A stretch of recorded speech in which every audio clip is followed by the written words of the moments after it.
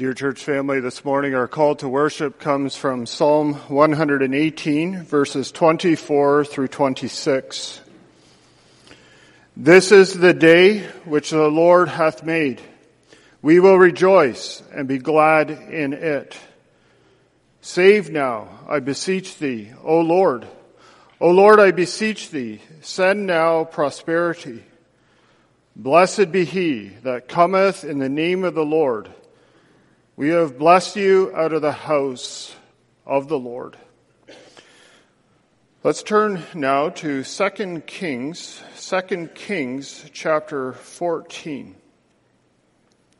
We're going to read verses 23 through 27. This morning I hope to begin a short series on Jonah. Approximately five sermons. This will be the introductory sermon, and God willing, we'll pick up in the book of Jonah in the weeks to come. So this is the only other reference we have to the prophet Jonah in the Old Testament. Our Lord Jesus makes multiple references to Jonah, to his being in the fish's belly for 3 days, to the call that he brought to Nineveh to repent. But here's one other instance of a reference to the prophet. So beginning at verse 23. In the 15th year of Amaziah, the son of Joash, king of Judah, Jeroboam, this is the second Jeroboam, the son of Joash, king of Israel, began to reign in Samaria, and he reigned 41 years. And he did that which was evil in the sight of the Lord, and he departed not from all the sins of Jeroboam the son of Nebat, who made Israel to sin. He restored the coasts of Israel from the entering in of Hamath unto the sea of the plain, according to the word of the Lord God of Israel, which he spake by the hand of his servant Jonah, the son of Amittai, the prophet, which was of Gath-hepher. For the Lord saw the affliction of Israel, that it was very bitter, for there was not any shut up, nor any left, nor any helper for Israel. And the Lord said not that he would blot out the name of Israel from under heaven, but he saved them by the hand of Jeroboam, the son of Joash. And now we'll turn to Jonah chapter 1. Jonah chapter 1.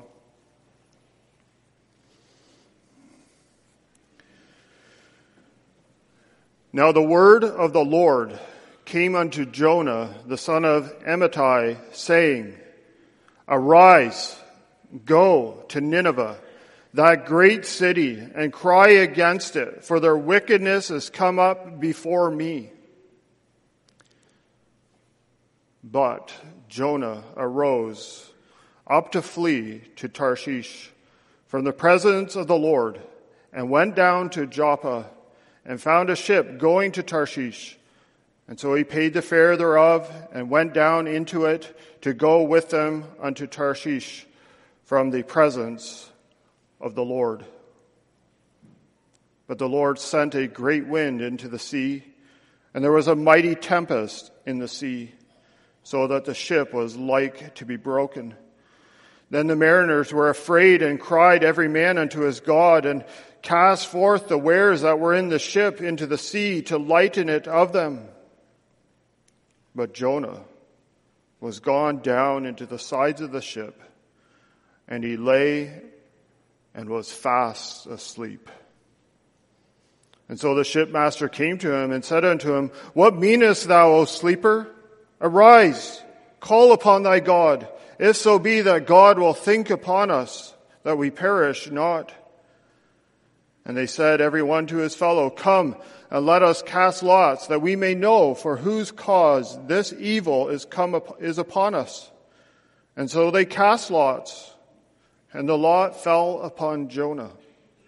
And they said unto him, Tell us, we pray thee, For whose cause this evil is upon us?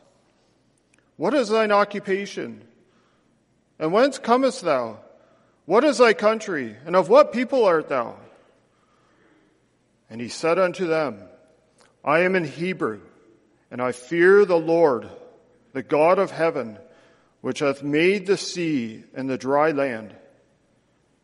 And then were the men exceedingly afraid, and said unto him, Why hast thou done this? For the men knew that he fled from the presence of the Lord, because he had told them. Then said they unto him, What shall we do unto thee, that the sea may be calm unto us? For the sea wrought and was tempestuous. And he said unto them, Take me up, and cast me forth into the sea, and so shall the sea be calm unto you. For I know that for my sake this great tempest is upon you. And nevertheless the men rowed hard to bring it to the land, but they could not, for the sea wrought and was tempestuous against them. And wherefore they cried unto the Lord, and said, We beseech thee, O Lord, we beseech thee, let us not perish for this man's life, and lay not upon us innocent blood, for thou, O Lord, hast done it as it pleased thee. And so they took up Jonah, and they cast him forth into the sea, and the sea ceased from her raging. Then the men feared the Lord exceedingly, and offered a sacrifice unto the Lord, and made vows. Now the Lord had prepared a great fish to swallow up Jonah. And Jonah was in the belly of the fish 3 days and 3 nights. So far, the reading of God's holy word. Dear church family, over the past year, we've been considering several of the names of God. We began back in January, the beginning of January, looking at them exploring them from the book of Genesis. Now, we noted that these names were never given to us just to fill our minds with a knowledge about God, but they were given to us so that we might know Him, have a relationship with Him, to know that there is a way back to Him. And so as we've considered these names, the question that we were confronted with again and again was, how will we respond to them? And our response is important. And the response is going to fall into, broadly speaking, one of two camps. Either we're going to respond with doubt and unbelief, essentially saying that this isn't true. He's not worthy, this God is not worthy to be trusted. Or we respond in faith and obedience, taking Him at His word, believing that what He says about Himself is real and true. But even then, the people of God can at times minimize certain aspects of the character of God as He's revealed Himself to us, elevate other aspects, and minimize or elevate some of the implications of these truths in their lives. Maybe living out true and thankful for certain applications or implications for our lives. But at other times, we consider what these names call us to. And we may find them challenging, difficult, and maybe at times hard to implement into our daily lives. We don't deny the truth per se that comes from this name or the attribute or the character of our God, but yet we find ourselves minimizing the consequences of the truths. And maybe it leads to action that is in direct opposition to the very word of God to the character of God. But maybe you say, well, how is that possible? What do you mean? What does this look like? Well, as we come to this introductory sermon to a short series on the book of Jonah, we hope to see that Jonah, who the chronicler in 2 Kings refers to as a servant of the Lord, a prophet. I want to see that Jonah knew and understood that the Lord was a gracious God, a compassionate God, one who was slow to anger, one who was worthy to be served. He understood and knew that he was the recipient of the Lord revealing himself to him to be that kind of God for helpless sinners who were in desperate need of help.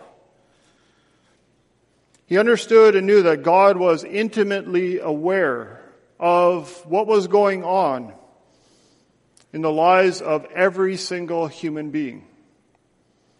But not only was God aware, but God was sending his servant into the lives of these people, calling them to repent, to turn from sin, promising to be a God to them, to be so that they would be his people. And as God reveals himself to sinners in their need, he calls them to trust him. He calls them to confess their sins and to then live wholly committed lives of service for him. Heeding his call to do what he calls us to do, heeding his call to go where he calls us to go. Now we hope to consider this from our two passages that we read, and we're going to focus on verses 25 through 27 of 2 Kings 14, and the first two verses and the first part of verse 3 of Jonah chapter 1. I'm not going to read any particular verse at this point.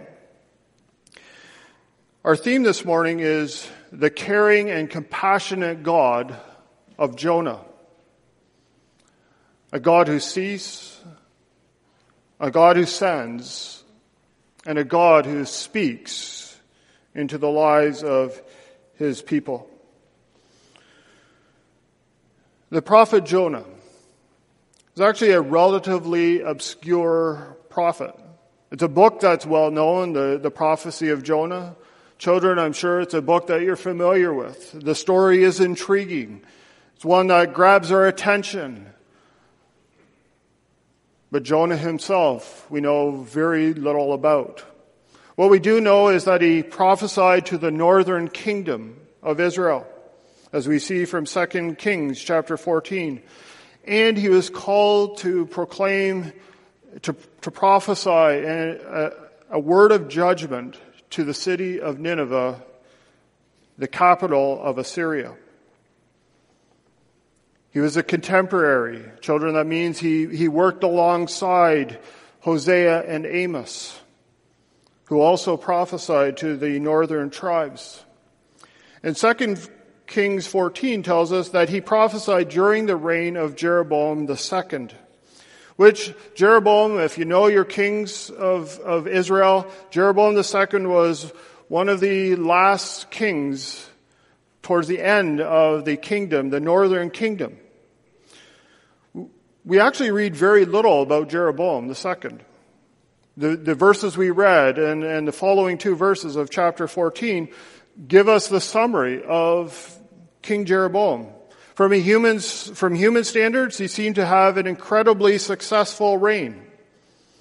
He reigned for 41 years, the longest king in the northern tribe, the longest reigning king. He seemed to bring about some economic stability, political stability, security to a land that was fraught with insecurity. But in God's eyes, there was not much to say about Jeroboam II.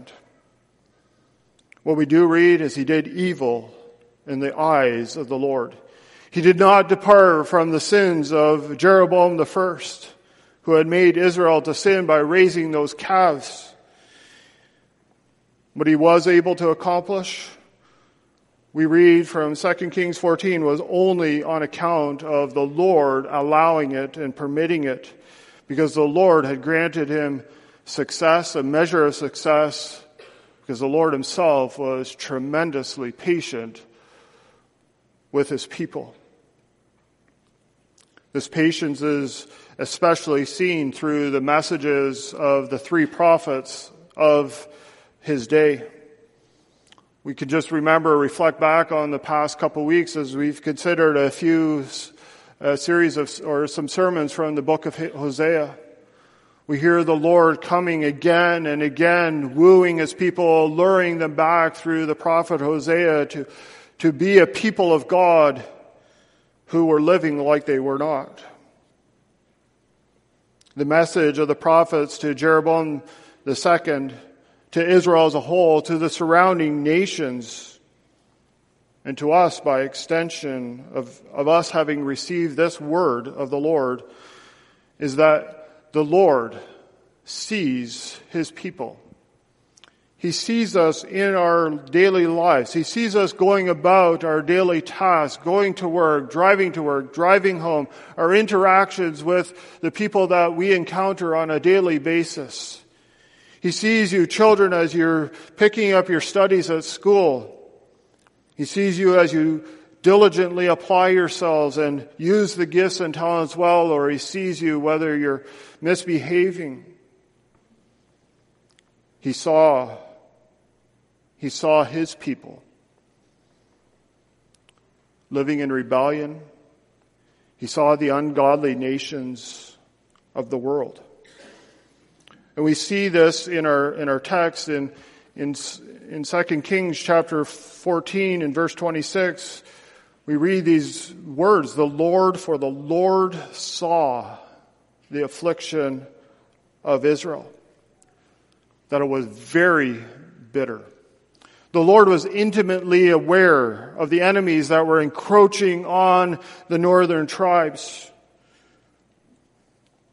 He saw the oppression of Syria as they were taking land, conquering cities, occupying cities of Judah and Israel. He saw the despair and the hopelessness that existed among his people. But he also saw their sin, their continued sin. He saw their rebellion. He saw them continue in their persistent worship of those calves that Jeroboam I had set up. He saw them persist in their dependence on foreign nations to help them in various ways. He saw that they were a people who were most miserable because they should have known better. For they had been a people who had been the recipients of blessing after blessing, after covenant promise after covenant promise, having received the very word of God that instructed them and guided them and should have led them in how to worship him rightly. They had been the recipients of many past deliverances in their times of need. And yet, they continued, they persisted in their rebellion. And yet the Lord saw them. He saw them. But the Lord not only saw Israel in her bitter affliction, but he was also fully aware of the surrounding nations. And from our text in Jonah chapter 1, he was fully aware of this capital city of Assyria, the city of Nineveh.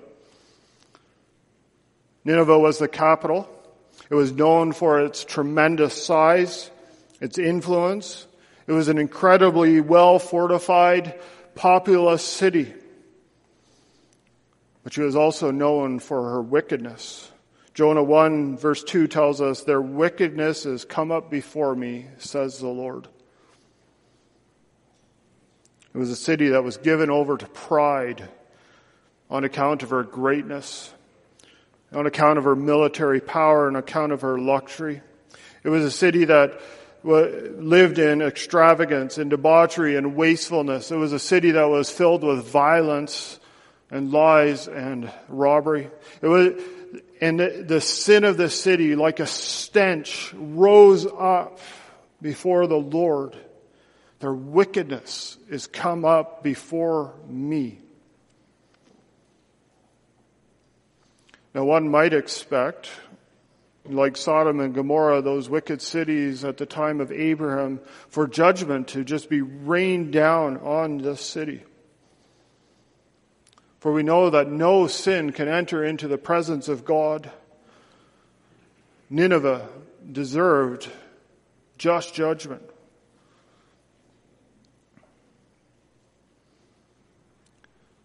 But as we look at Nineveh, as we look at Israel, we recognize that our God who saw them in their challenges and their afflictions is a God who continues to see us because He has not changed. He sees the world that we live in. He sees the afflictions of His people today. He's aware of the attacks of the evil one come up against the people of God. He sees them being ridiculed for standing up for His name. He sees the temptations that come the way towards the people of God. He sees the people of God striving with the old man. He sees Satan raising up lies against the people of God, attempting to lead them astray. He sees the temptations in this world to question who we really are in terms of our identity as male or female. He sees the temptation to measure success in terms of the world's definition of success. He sees the temptation to be conformed to the world around us. He sees the temptation that you could be or can be or try to be in control of your life. He sees the temptation as we are bombarded with sin on every side to begin to minimize sin and saying it's okay. It's not that bad. He sees when His covenant people fall into sin, whether it's private, only known to yourself, or whether it's public. He sees when we commit spiritual adultery, when we serve other gods, or we serve the one true God in a way that is not pleasing to Him. But He also sees the wickedness of this world. He sees the unbelieving population around us here in Grand Rapids. He sees the direct, blatant opposition against Him. But He's also aware of those who are, as we're going to read at the end of chapter 4 in Jonah, who cannot discern their left hand from their right hand. For all they know is sin. All they know is a life of given over to selfishness. And the Lord sees. He sees what's going on here this morning. He sees what's going on in the community and the neighborhood around us. He understands. But these aren't the only two things that the Lord took notice of in our text. We go back to 2 Kings 14. We know at the end of verse 26 that the Lord saw that there was no helper for Israel. There was no helper for Israel. There was none to deliver. No one to deliver them from the affliction. No one from within their ranks. No one from without. If help was going to come, it was going to come through the Lord Himself. This was what the Lord had promised again and again. Isn't this what Solomon prayed for when he dedicated the temple? He says, as Solomon prayed, he said, "When thy people Israel be smitten down before the enemy, because they have sinned against thee, and shall turn again to thee, and confess thy name and pray and make supplication unto thee in this house, then hear thou in heaven and forgive the sin of thy people. The Lord was going to be the one who was going to bring deliverance. It was going to come from no one else. Israel, Judah, the nations around them, this nation that we live in ourselves are not going to contribute an iota to our salvation. There is no help for man. And if this is true for the people of God, of Israel, who were his covenant people, how much more true was it for a city like Nineveh? This wicked place that couldn't discern from her left and her right hand. They too needed a helper, a savior. And the fact that we have the prophecy of Jonah in the scriptures to us points that the Lord was going to do something with the foreign nations of the world, those who were not a people. He was going to make a people. Help was coming, even for the most rebellious, for the greatest of sinners. And this help was going to come in the form of a servant who was going to be sent. God in his mercy sends a messenger to deliver a message of warning, but a message of hope to both Israel and Nineveh. And this messenger was going to be Jonah. 2 Kings 14 verse 25 says that Israel was delivered according to the word of the Lord God of Israel, which he spake by the hand of his servant Jonah. Jonah, a servant of the Lord, a prophet. The title of servant in the Old Testament in particular is a technical term. It's used throughout the Old Testament to describe someone who has been set apart by the Lord for a very particular task. Jonah was being set apart to be, you could translate it to be a slave or a bondservant. This is how Paul refers to himself as well in the New Testament. Paul, a servant of the Lord Jesus Christ, or a slave of the Lord Jesus Christ. Jonah was being set apart from regular daily life to be God's messenger. He wasn't called to bring his own message, but he was called to bring the message of the Lord God of Israel. In this case, in light of this, the messenger was to represent his sender well. This calling on Jonah, that Jonah had to be sent to Israel and to the surrounding nations, was a privileged position. But it was a position that came with incredible responsibility. It was privileged in the sense that the Lord was going to, through this man and through the other prophets, was going to reveal himself and what he was doing with the people of God. It's as it were, they were standing in the very presence of God. They were to understand who he was and what he was going to be doing. Sinclair Ferguson says that the messenger felt the pressure of his will, God's will, upon their spirits as he revealed to them what he was going to do with his people. And Jonah, the servant of the Lord, knew and understood the character of his God. At the end of the book of Jonah, in chapter 4, verse 2, we read, this is Jonah's confession about his God.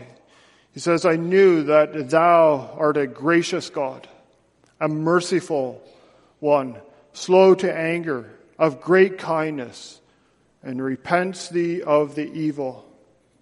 Jonah knew, and Jonah believed that God would keep his word, was true to his word. And so as a servant, he was called to exemplify this to the people that he was called to deliver the message to. And in that sense, it's a most responsible calling, a calling with a tremendous responsibility.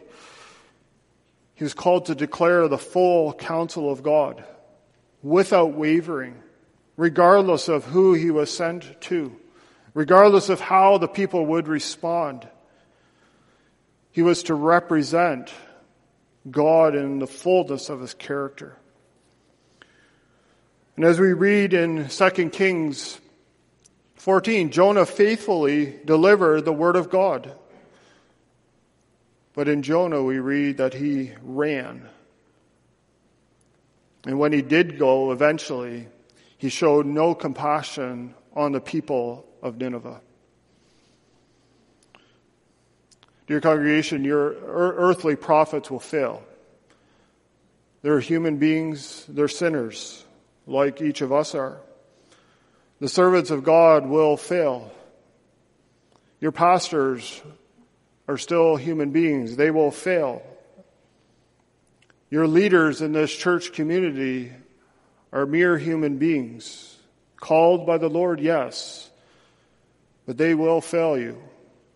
And dear congregation, you will fail. We're sinners to the core. And apart from the grace of God, we will continue to sin. And so we look for one who is perfect. We look for one who is better than us, but yet one we're called to represent and look to. And so we look for the Lord Jesus Christ, whom Isaiah describes as a servant. It actually refers to him as the suffering servant. The Lord himself refers to this servant as my servant. This perfect servant, the one who represented his Father perfectly, is none other than our Lord Jesus Christ. He came as his Father sent him into this world. He came willingly and he laid aside his glory. He took upon himself the form of a servant, and he lived here for 33 years. He pursued, he went to the cross willingly. He died so that sinners could be saved. He came with a message of hope to a world that was in darkness. Jonah was a servant of the Lord, but Jesus is the servant par excellence. For he never once said no to what his Father called him to. He never once turned and ran the other way. He came willingly. And because of this, there is a way back into his presence for sinful people like each of us. There is a Savior.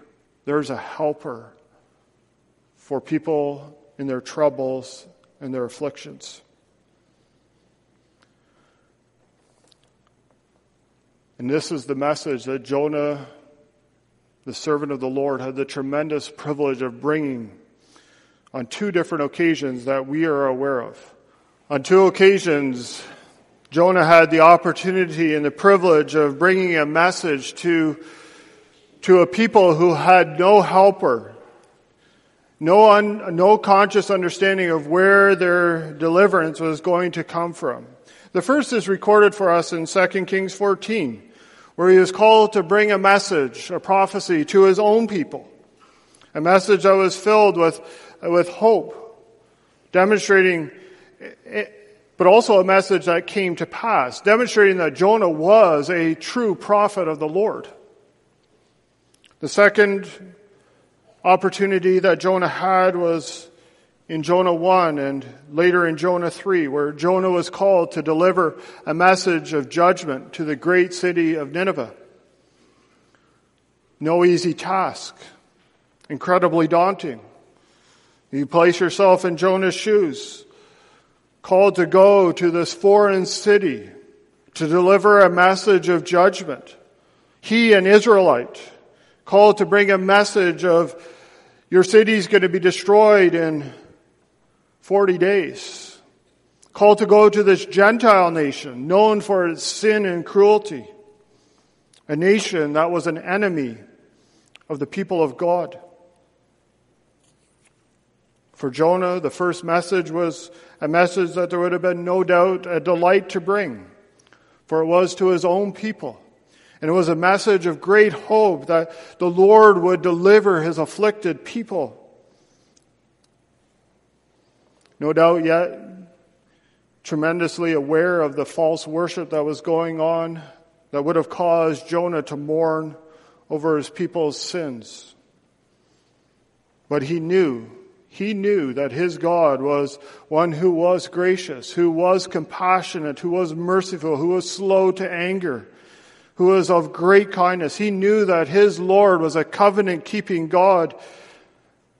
And he was now called to bring a message that despite the people's sins, a message that made the people aware that God was aware of their situation and that he would bring a helper for a people, that their name would not be blotted out.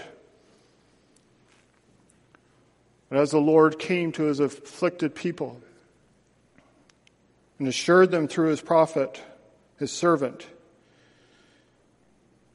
he said he would not blot their name out, but he would give them a deliverer, a most unlikely deliverer, Jeroboam II, the king that was doing evil in the eyes of the Lord. And Jeroboam was given a measure of success as he took back the cities of Damascus and Hamath. It was unmerited, free, sovereign grace deliverance. It was a deliverance that had nothing to do with Jonah, had nothing to do with Jeroboam, his wisdom, his power, his military strength and strategizing skills. But it had everything to do with the Lord, the one who had prophesied that this deliverance would come. No doubt this was a message that Jonah delighted to bring. It was a desire to bring it because he was confident that the Lord, his God, his caring and compassionate God, would fulfill his word to his covenant people. And he saw the Lord's fruit on his work. He saw his people being relieved from their affliction.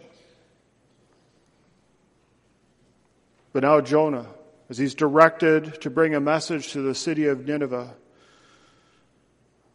asked to deliver a message to the enemies of Israel, to this godless Gentile land. He's called to cry against it, for the wickedness, the Lord says, has come up before me.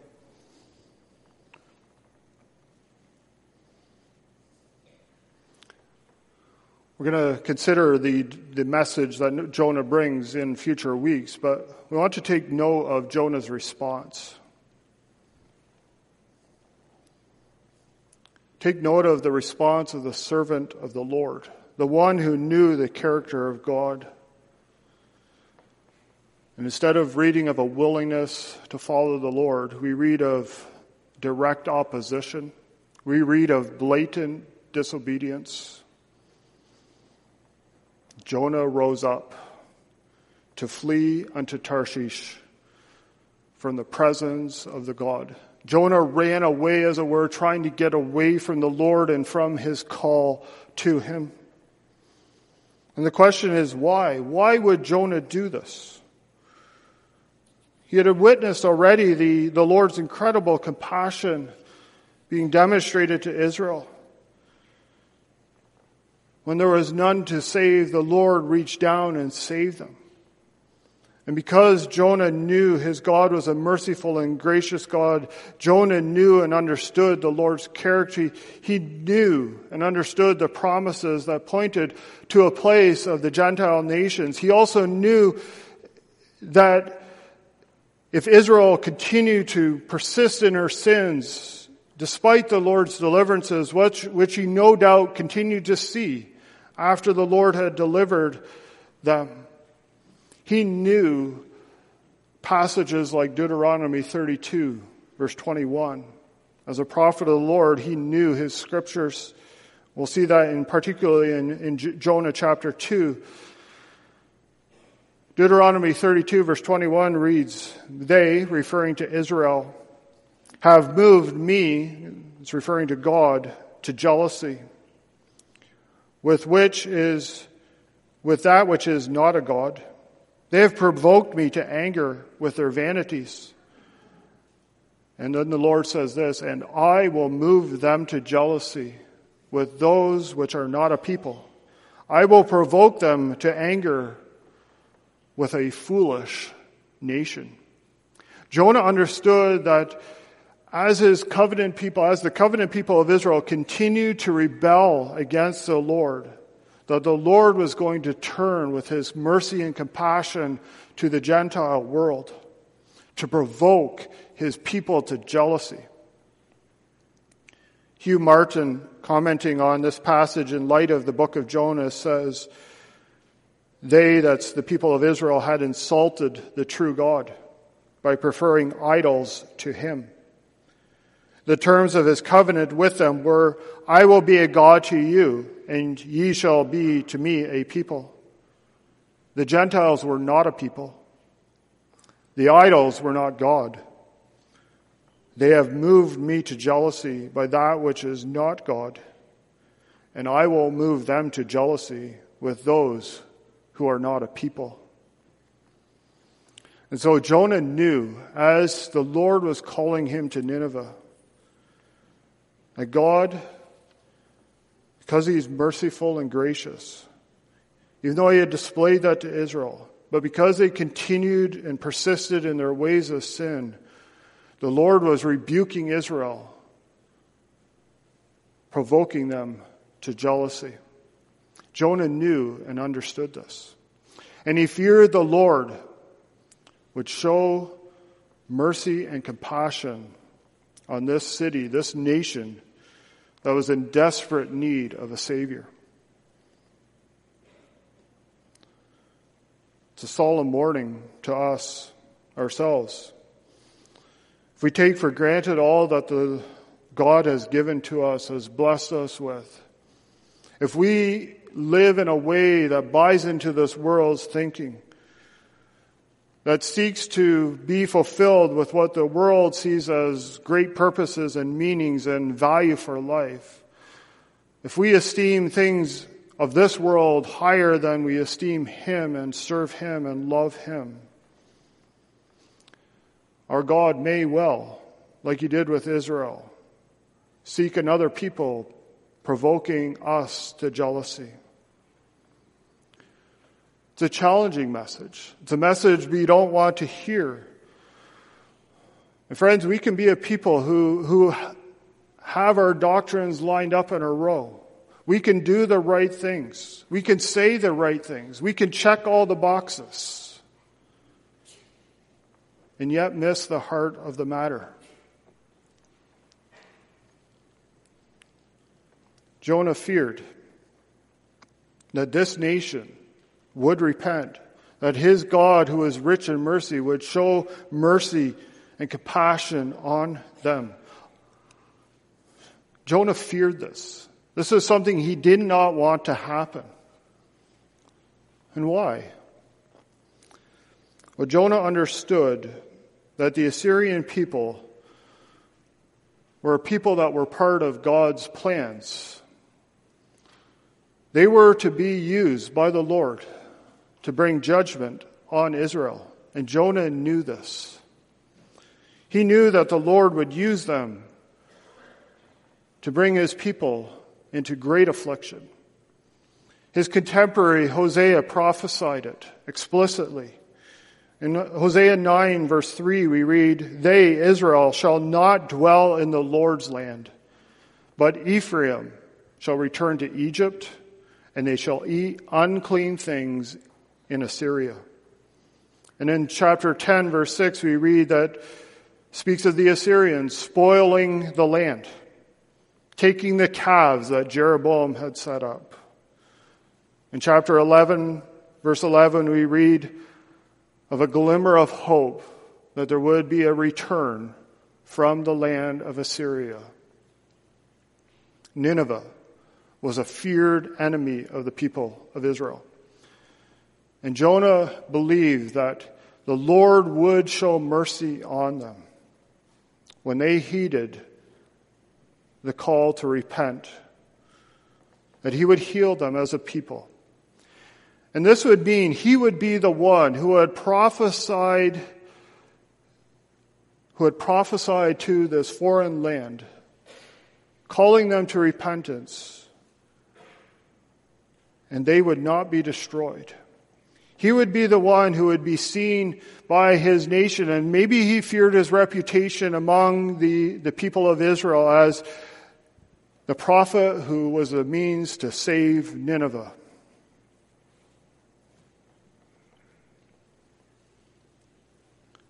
Maybe he was attempting to save his own reputation as he fled. We don't know explicitly, but he fled. He disobeyed the Lord. Brothers and sisters, we can be like Jonah in so many different ways. As a congregation, we've been blessed with incredible instruction and teaching in the Word of God. We have an understanding of the Scriptures. We know who He is in our minds. We trust in our hearts. But does it hinder us from doing what the Lord calls us to do? Maybe we hesitate to be that bright witness to those around us in a watching world, to our neighbors, our employees, employers, our communities. Maybe, like Jonah, we know that our God is a compassionate and gracious God. And inviting others into our church, speaking to them the gospel, calling them to repentance, will not only change them, but we will change as well. Are we too comfortable, too unwilling to heed God's call to be a bright light in a watching world?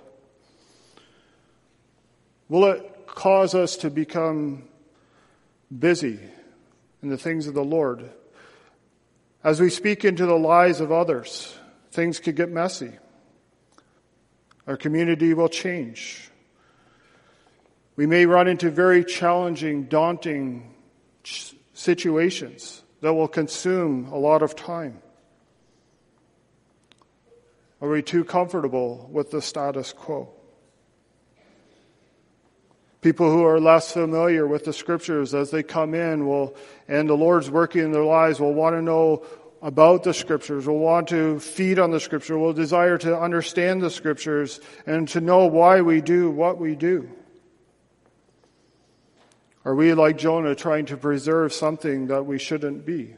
Our reputations, our status, our relationships, our identity, our lifestyle. What am I?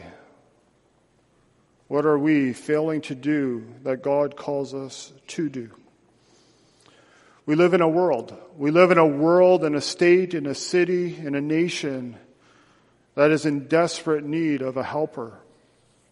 A nation that is steeped in sin,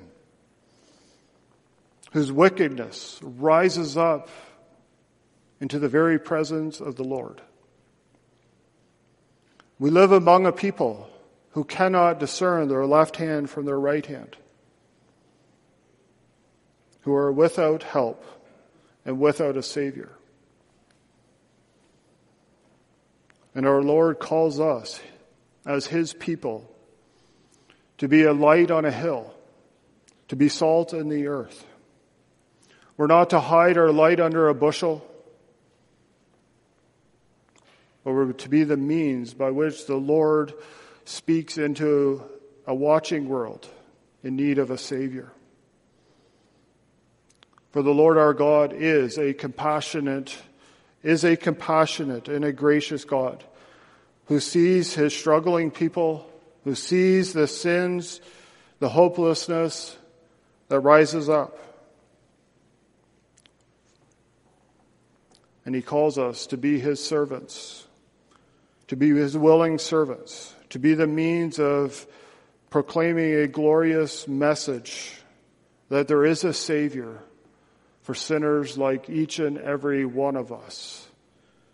A Savior who is willing to save to the uttermost all who turn to him in repentance and faith.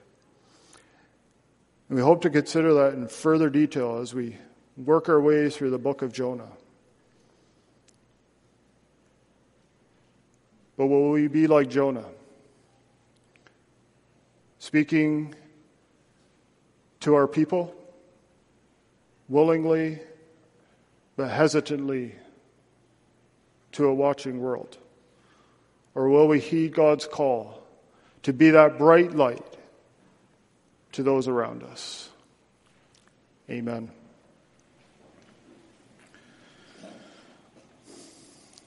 Gracious God and Heavenly Father, Lord, we feel like Jonah so many times, hesitant, disobedient, unwilling. And Lord, forgive us of our sins. Wash them in the blood of Christ. Lord, help us to be a people who live in a way that is pleasing to Thee. Lord, being faithful to the tasks and callings that we are called to. Lord, in our own ways, speaking truth into the hearts and lives of those around us. Father, we pray for Thy grace and mercy to be poured out upon us. Lord, we are in need of that grace and mercy. We are in need of help, for there is no help in us, but there is help in that great servant, the suffering servant, our Lord Jesus Christ, who willingly came into this dark world, who was ridiculed, who was scoffed, who was beaten, who was placed on a cross so that he could save such as we are. Do go before us as we go into this week, into the rest of this day of worship. Bless the catechism classes, bless the opening, help Pastor Dietert lead that. Bless the confession class and all that takes place in the rest of this day. We pray this in Christ's name. Amen.